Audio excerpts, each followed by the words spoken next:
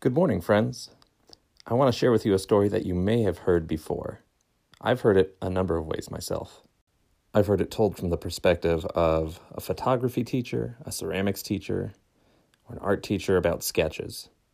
The type of art is not what's relevant to the story. What's relevant to the story is the message. A teacher divides their class into two groups. One group is the quality group, where they're given a set number of art pieces to design, and one is the quantity group, where they are told to design as many as they can over the set amount of time.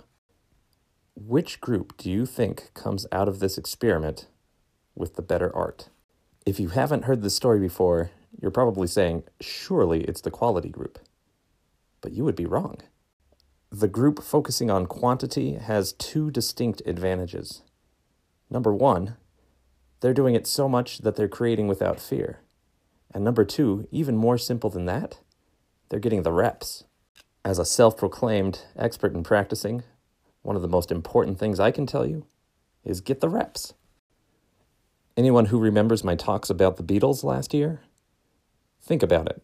They were nothing special until they got the reps. If rule 1 is to make it obvious, and rule 2 is to make it attractive, rule 3 is all about reps. Rule 3? Make it easy. I'm Mr. Morales, Bosque's band director and self-proclaimed expert on practicing, and this is your morning meeting podcast.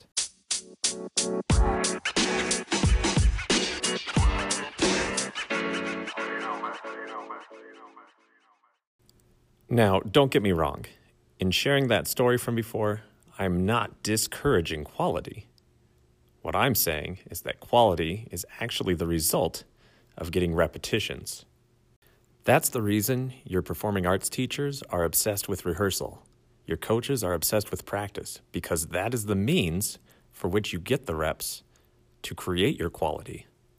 The question that I'm going to address then is, how do we get our brains to buy into the idea of repetition, especially if, on the surface, we find repetition to be dull, boring?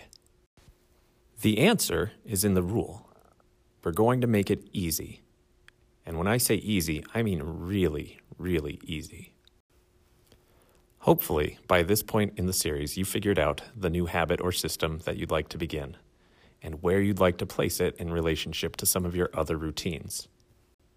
What I will recommend for you to make it easy will almost seem silly at first.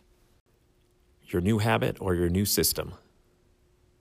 Devote 2 minutes or less to that new habit or system. For example, if your new system is to run more, just make time to put on some running shoes.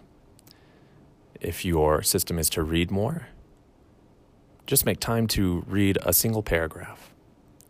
If your system is to eat more vegetables, just introduce a baby carrot at lunch and at dinner. You don't need to go all out your first time trying to incorporate a new system. In fact, that technique is more likely to backfire. But if you make the time for the rep, if you make the rep a habit, then over time it will expand.